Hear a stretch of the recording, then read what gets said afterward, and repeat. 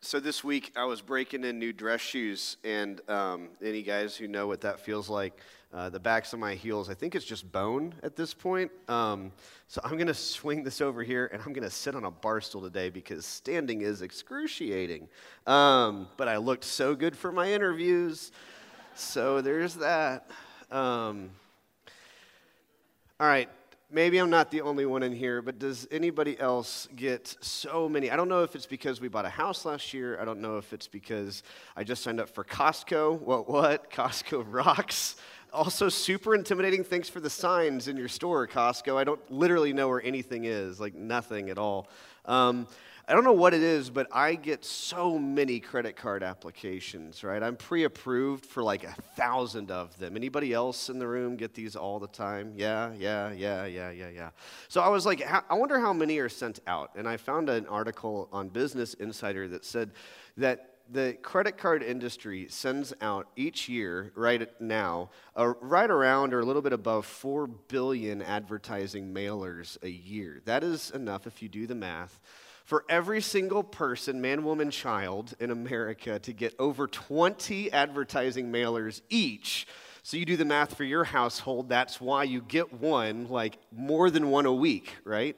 That's not even the most they've ever sent. Before 2008, in the financial crisis, the industry was sending more than 8 billion mailers advertising credit cards to households across America. And that means that if you were over the age of 18 and you had not signed up for a credit card yet, you were likely receiving somewhere around 60 to 80 mailers a year trying to get you to sign up for credit cards. And what do they always say, right? They say pre-approved. You know, they're trying to sell you on this idea that everything you want, maybe not even everything, just that thing that you want that costs a bit more than you have in your bank account, it's right there.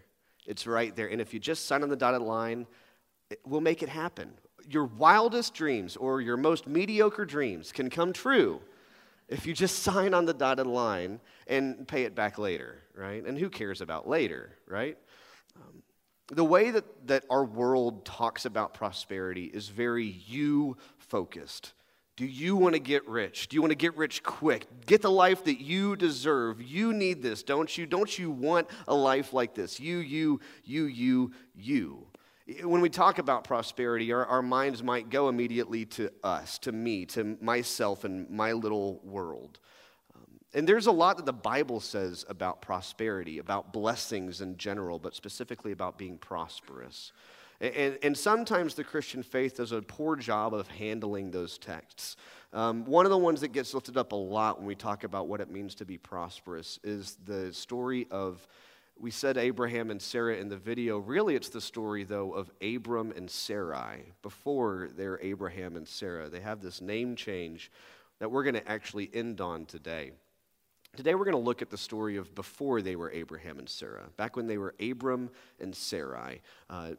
Two people who, Abram comes from a decent family with some modest land, and his place in the Bible comes pretty early in Genesis. We're going to start in Genesis chapter 12 to catch you up if you're not familiar, right? Creation story, Adam and Eve, Cain and Abel are their kids. Cain kills Abel. Whoops, not a good thing. World continues to devolve until we get to Noah's story, and then God floods the earth and saves Noah and his family and 2 of every animal and gives every nursery in America something to put on their walls.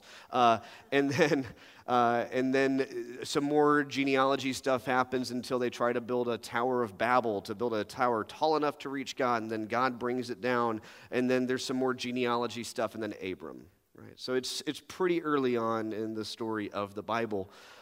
And God meets Abram in this place where he's living a life that is fine, but not the life that he wants. And God's going to call him into something pretty radical. And Abram, in response, is going to do some pretty terrible things because of what he thinks he hears God saying. And today I want us to focus on what Abram hears God saying. Because there are some times in the Old Testament when characters will hear God say something again and again, like Abram does. God is going to extend a covenant to him 3 times this morning. And each time that covenant is going to sound a little bit different. And the question for us becomes, did God change the covenant? Or did Abram begin to hear the covenant differently? Because I don't know that God necessarily changed the covenant time and time again. I think God's pretty consistent, yeah? I think the way that we hear God can change depending on our maturity, on our level of discipline, on where we are in life, what we ate for breakfast that morning. So let's dig in. I'm going to tell you, the story of Abram is a tough one. If you think that we're about to get into the fun Sunday school story of when Abraham and Sarah got to have a kid when they didn't think they could have a kid and it was just so great, that's not what we're about to read. That comes after what we're going to read. We're going to read the stuff that gets them to that place. And it's hard. And there's some tough stuff in here. And I know that we have some little ones in the room, so I'm going to go ahead and say this too. There are times when I'm talking this morning that I'm not going to use certain language because I'm aware that we have little ones and Thrive at times. But I want us to realize the gravity of the things that are being talked about in this text. So when you hear words like someone was taken by somebody else, the Bible frequently uses those words to describe something more intimate and, in this case, wrong than just taken by the arm, yeah? So I'll point those out when we get to them, but I just want to give parents a word of, it's okay. I'm not gonna cross any boundaries today. So beginning in chapter 12, verse 1. Now the Lord said to Abram, "Go from your country and your kindred and your father's house to the land that I will show you. I will make of you a great nation, and I will bless you, and I will make your name great, so that you will be a blessing. I will bless those who bless you, and the one who curses you I will curse, and in you all the families of the earth shall be blessed." So do you hear what Abram hears? Do you hear how much you is being mentioned? I will bless you. I will make you a great nation. I will make your name great. So Abram hears this covenant with God. Can you imagine hearing this from God? I mean, there have been times in my life where I felt kind of lost and kind of wandering. I never got a message quite like that. Scott, I'm going to make a great nation of you. I'm going to make your name great. I am here for you. The God of the universe is here for you. Feels good. I mean, how would you walk through life at that point? I mean, you would walk so confidently through life. And then something weird happens. So he's just been told that God's going to bless him more than anybody else. Verse 10, now there was a famine in the land. Well, that's not supposed to happen. So Abram went down to Egypt to reside there as an alien, as an outsider, for the famine was severe in the land. When he was about to enter Egypt, he said to his wife Sarai, "I know well that you are a woman beautiful in appearance. And when the Egyptians see you, they will say, 'This is his wife.' Then they will kill me, but they will let you live. Say you are my sister, so that it may go well with me because of you, and that my life may be spared on your account." When Abram entered Egypt, the Egyptians saw that the woman was very beautiful. When the officials of Pharaoh saw her, they praised her to Pharaoh, and the woman was taken, Sarai was taken into Pharaoh's house. And for her sake, he dealt well with Abram. Oh, good for you, Abram. He had sheep, oxen, male donkeys, male and female slaves, female donkeys, and camels. But the Lord afflicted Pharaoh and his house with great plagues because of Sarai. It's weird. God didn't like that too much. So Pharaoh called Abram and said, "What is this that you've done to me? Why did you not tell me that she was your wife? Why did you say she is my sister so that I took her for my wife? Now then, here is your wife. Take her and be gone." And Pharaoh gave his men orders concerning him, and they set him on the way with his wife and all that he had. Do you understand what just happened? Abram hears a covenant from God saying, "I'm going to bless you. I'm going to make a great nation of you. I'm going to take care of you. I've got your back." And a famine comes. Famines are bad. When we think that God's about to bless us and a famine comes, have you ever been in a position of life where you thought things were finally going to start turning around and then a famine came? That's hard. Puts us in a position of fear, puts us in a position of scarcity mindset. So Abram goes to Egypt and he's afraid. He's already, all that trust, whatever trust he had in God has just flown out the window. And he is scared. And he's not scared for his wife. Notice he doesn't say, honey, I'm so sorry. I think something terrible is about to happen to you. What can I do to keep this from happening? Who is Abram concerned about? Himself. Which makes sense because who did God promise to bless? Abram. If Abram's not safe, then how will any blessing happen? So I've got to keep numero uno very safe. And in order to do that, I'm going to need to sell my wife to the highest bidder, who happens to be Pharaoh. I mean, here's the crazy thing. Abram gets a lot of stuff in return, doesn't he? He prospers a lot because of this awful decision that he makes. What's it say? He gets sheep, oxen, male donkeys, male and female slaves, female donkeys, camels. I mean, good Lord, that's quite the haul. For what in exchange? I'm telling you guys, I don't like Abram. I've wrestled with this scripture all week, and at this point, I'm reading this story, and I'm just thinking, this is who you want to work with, God? This guy? When God promises prosperity, do we hear self-preservation? See, this is the problem with thinking prosperity and blessings are all about me. It's because if I'm not in the picture, then who cares? If it's all about me, then I got to look out for myself. I've got to make sure that I'm safe and secure, that my needs are met, that my desires are met, and everyone else, including the people who are supposed to be so close that they're above me, everybody else, who cares? Everyone else is a chip to be played. And it can be really easy for us to look at this story and to read what Abram does and go, gosh, that's terrible. How could Abram do this to his wife? And my question for you is, how many marriages have you seen end because of workaholism? How many families have you seen broken because someone just could not get out of the office before 7?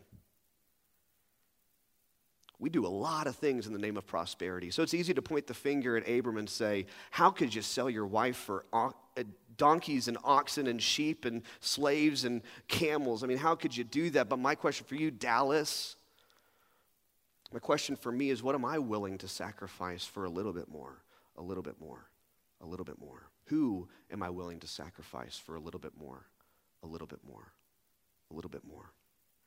It's easy to point the finger at Abram, but the reality is we struggle with this today.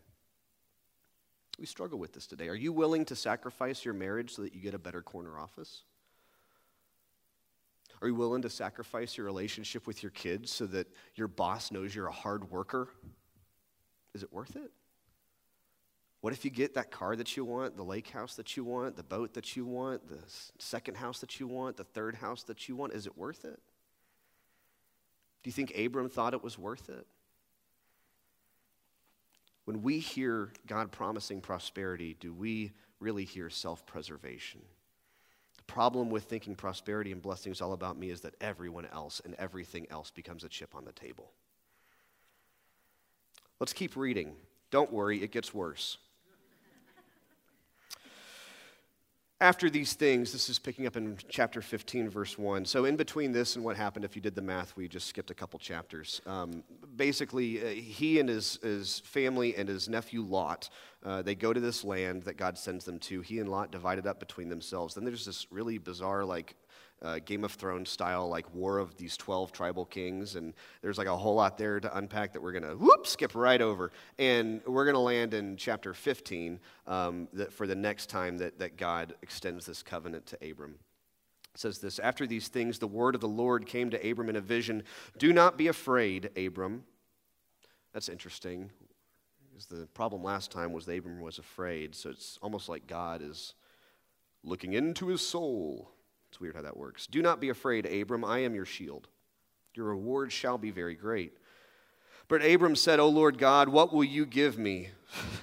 What will you give me?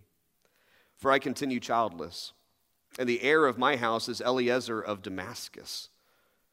And Abram said, he's continuing, you've given me no offspring, and so a slave born in my house is to be my heir.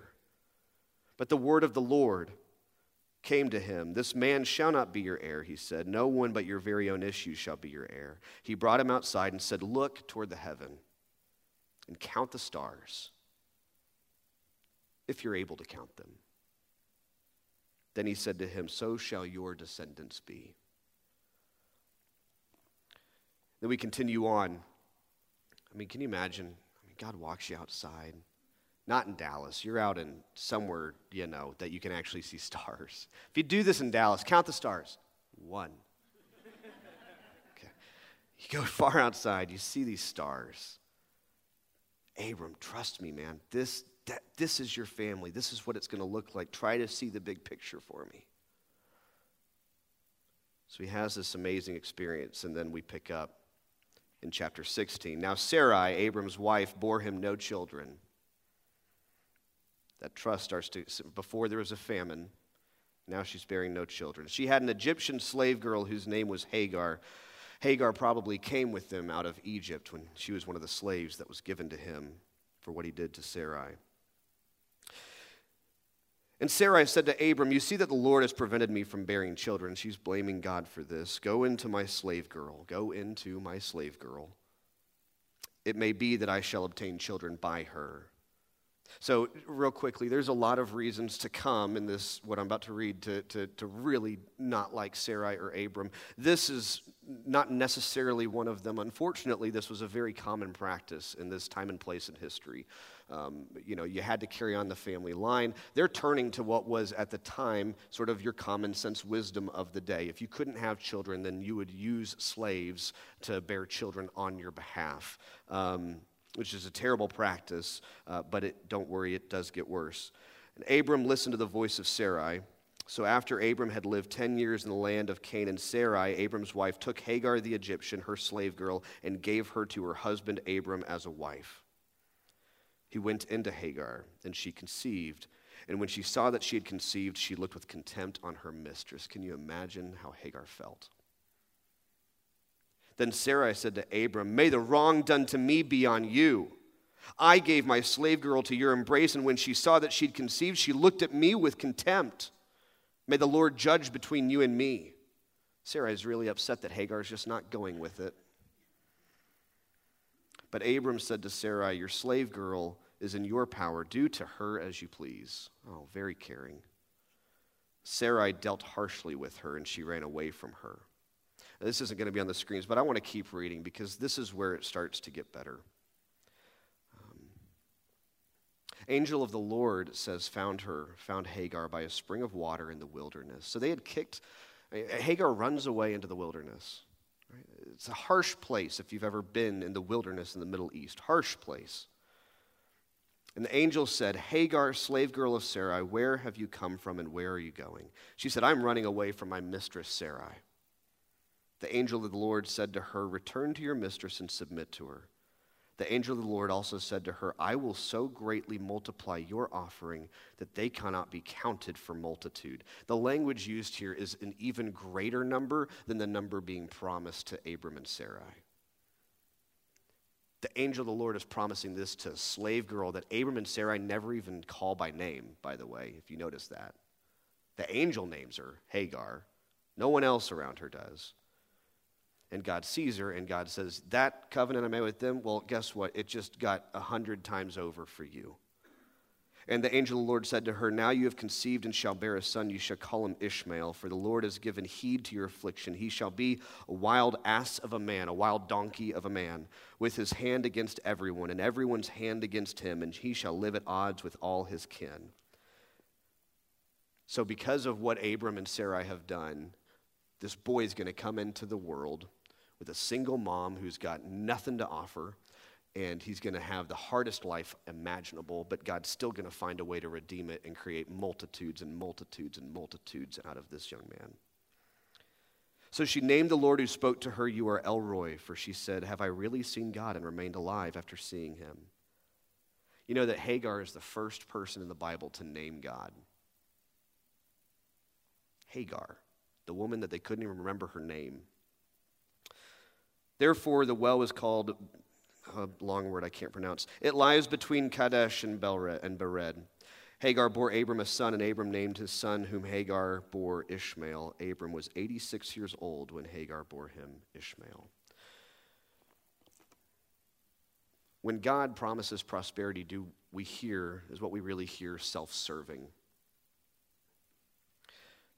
See, here's one thing I absolutely believe, that when God leads us to places, when God promises us things that we're expected to have agency on our own. What I mean by that is that we're expected to do things. We're not supposed to just sit idly by and just wait for everything to fall into our lap. I think that God expects us to be slightly more active than that, yeah? The problem becomes when we act without any trust in God, when we decide that we actually have a better plan than God does, that we're going to figure this out better than God could possibly figure out, and we really kind of cut God out of the equation. And that's exactly what happens here with Abram and Sarai. Abram has this amazing revelatory moment with God where God leads him outside to see, billions of stars, and says, this is going to be your family. This is the story I have planned for you if you will trust in me. And Abram says, great. And then a couple minutes pass and he forgets all about that trust, and he and Sarai go, well, you know what they did down the street? They had the same issue. We should probably just do that because, God's not going to give me any kids anyways. And they look around, and remember, everybody's a chip on the table, and so she says, how about that slave girl there? Do you see how little you think of the people around you when you think prosperity is all about yourself? Do you see how it dehumanizes the world around you? What about that slave girl over there? Why don't you just take her? And then when that slave girl decides to have a little bit of agency for herself and says, you know what, I don't appreciate this, Sarai says, fine, well, you can get out of here, you ungrateful little jerk. Really. If I were to stop here with Abram and Sarai, would you expect, as someone who's new to the Bible, that they have a happy ending? Really. These sound like the kinds of people that God's wrath burns hot against. And yes, these are the people that God is tirelessly working with. Reagan brought this up last week. Let's hammer it home again. If you think that God is too good to work with someone like you need to get in touch with Abram and Sarai. I don't know depravity like this, not in my life. I don't know what it means to treat people this way. I have a little bit. There are times, yes, that I can dehumanize the people around me, but good Lord, I read this story, I go, man, I guess God can use me. And God can use people that I don't understand. God can work through people like you and me at our very worst, because God can use Abram and Sarai because these people are terrible. And not only that, God can take our mistakes and redeem them. God meets Hagar in the wilderness and says, that covenant that I'm making with Abram, I'm extending that to you, and I'm going to make multitudes and multitudes. And here's the craziest thing. If then we look through this through the lens of Jesus at Easter, we know that these multitudes that come through Ishmael, yes, they have a hard existence right now, but these multitudes and multitudes are going to be part of the family of faith when God comes down to fix everything in the end. We're setting up such an enormous redemption story in chapter 16 of Genesis that's not going to get paid off for books upon books upon books. This is the way that God sees the big picture, and we're so focused on ourselves. When we hear prosperity, do we really hear, I'm going to look out for me, I'm going to make everyone a chip on the table, I'm going to look to serve my own best interest? Because, guys, let me tell you, we're capable of some pretty terrible stuff when that's our mentality. I haven't done what Abram and Sarah have done, but I've done some terrible things in the name of making my life better. We all have. And so what do we do about this? Okay, Scott, you brought us pretty low. Life is terrible. Abram and Sarai, terrible. How does God redeem this concept of blessing for them? And how can God redeem this concept of blessing and prosperity for us?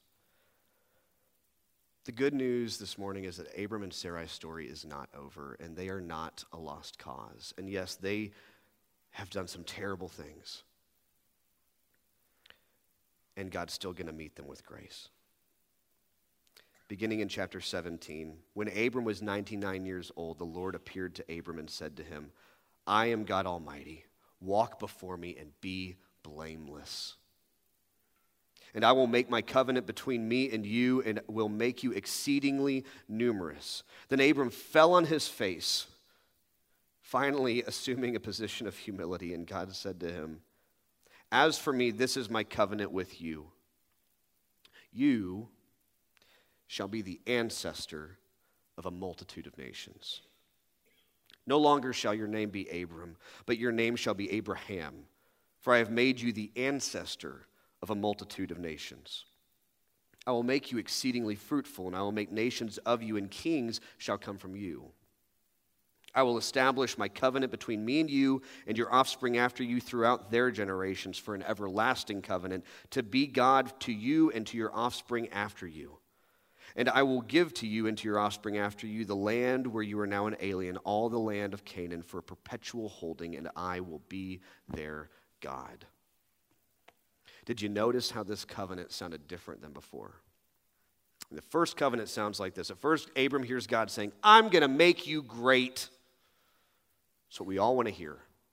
The second time, he hears God saying, "I'm going to make you great, and you're going to have a family to share in your greatness." Because who doesn't want a cheerleading squad? And then lastly, God says, "I'm going to make you an ancestor to greatness." Do you notice the shift? Do you notice the shift in how Abram hears this covenant? His name shifts too, and his name sums up the shift in the covenant. Abram translates to mean exalted father. It's quite the name to have, isn't it? Exalted father. Abraham means father of multitudes. The shift being exalted father, who's my life about? It's about me. Your job is literally to exalt me. That's a fantastic name. Scott means someone from Scotland. I didn't luck out. Abraham means father of multitudes. What is my life about at that point? Everything else around me. My life is not my own. My life is to be an ancestor. I love the way that this text says that God promises that Abraham will be an ancestor to multitudes, an ancestor to greatness, an ancestor to kings. No longer is Abraham the receiver of these things. Abraham is simply a conduit. He is an ancestor. He is the preparer. He's the one that does the hard work today so that greatness can come about tomorrow. When God promises prosperity, can we allow ourselves to hear selflessness? Now, this is hard because this flies in the face of how we talk about prosperity in the world. This flies in the face of the mailers you're going to get from the credit card companies. When we hear prosperity, can we adopt an Abraham mindset? Can we allow our hearts to be transformed? Can we be born again as we are in the waters of baptism, as we are every day that we wash ourselves anew in the grace of God? Can we allow ourselves to hear prosperity, not for our sake, but for the sake of everybody around us? Can we stop seeing people as chips on a table and rather people to be loved? Can we stop dehumanizing the people around us and instead give them names and give them stories and give them weight? Can we value people over prosperity? Can we value people over power? Can we value people over money, over corner offices, over whatever it is that we think is more important? Can we do the hard work today of an ancestor so that the generations to come after can reap those rewards and we may never get anything back in the process? That's the kind of prosperity that God preaches about and teaches about and covenants with us about and loves about. That's the kind of prosperity that we need. So, do you hear God saying, "I want to make you rich"? Or do you hear God saying, "I want to make your life enriched"? Do you hear God saying, "I want everyone to bless you"? Or do you hear God saying, "I want to bless everyone through you"? Do you hear God saying, "Your life is going to be amazing"? Or do you hear God saying, "Your life is going to be meaningful"? The first three, they sound nice. But if you followed them for any length of time, you know that they're so shallow thin and they lead nowhere. And the last three, I want to enrich your world. I want to bless everyone through you. I want your life to be meaningful. That will create a life for you that will literally become blessing after blessing, prosperity after prosperity, not for yourself, but for the people, the family, the children, your friends, your community, the world around you. And God pulls you outside and looks at the night skies and says, look at these blessings. They're going to number the stars. I dare you to count them. I dare you to count them. Let us pray. As I pray this morning, we're going to receive communion in a moment. Sorry, you just bowed your heads. You can keep them bowed or looked at me. This could be awkward. I don't know. We're going to have communion. I know that a lot of our families are enjoying getting to take their kids for communion. So if you want to go and get your child out of Sunday school or the nursery, feel free to at this time. It won't be disruptive, I promise. And then we'll continue in worship, and we'll take communion in just a little bit. Let's pray. God of our ancestors, God of blessing, God of prosperity, God of Hagar and Ishmael, God of Sarai and Sarah, of Abram and Abraham, God of Pharaoh, God of the wilderness, God of Canaan, God of the places we've been and the places we've yet to go, God of us.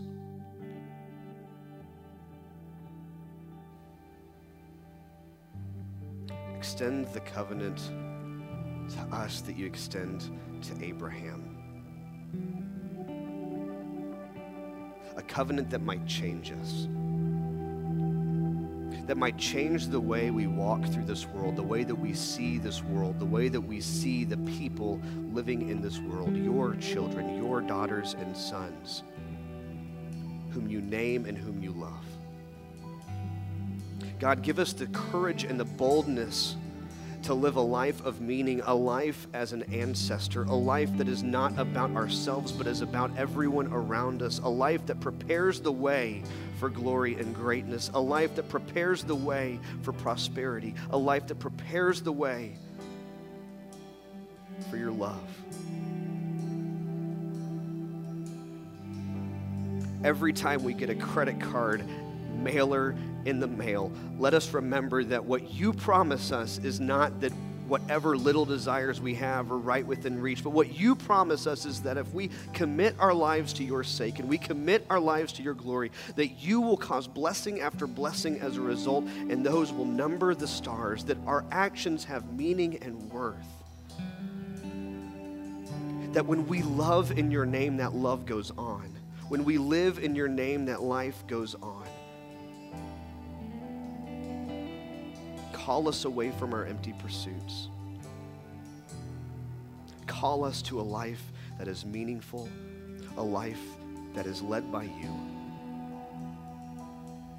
Call us to the life of an ancestor in your name.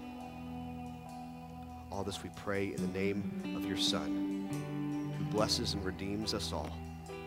In his name, amen.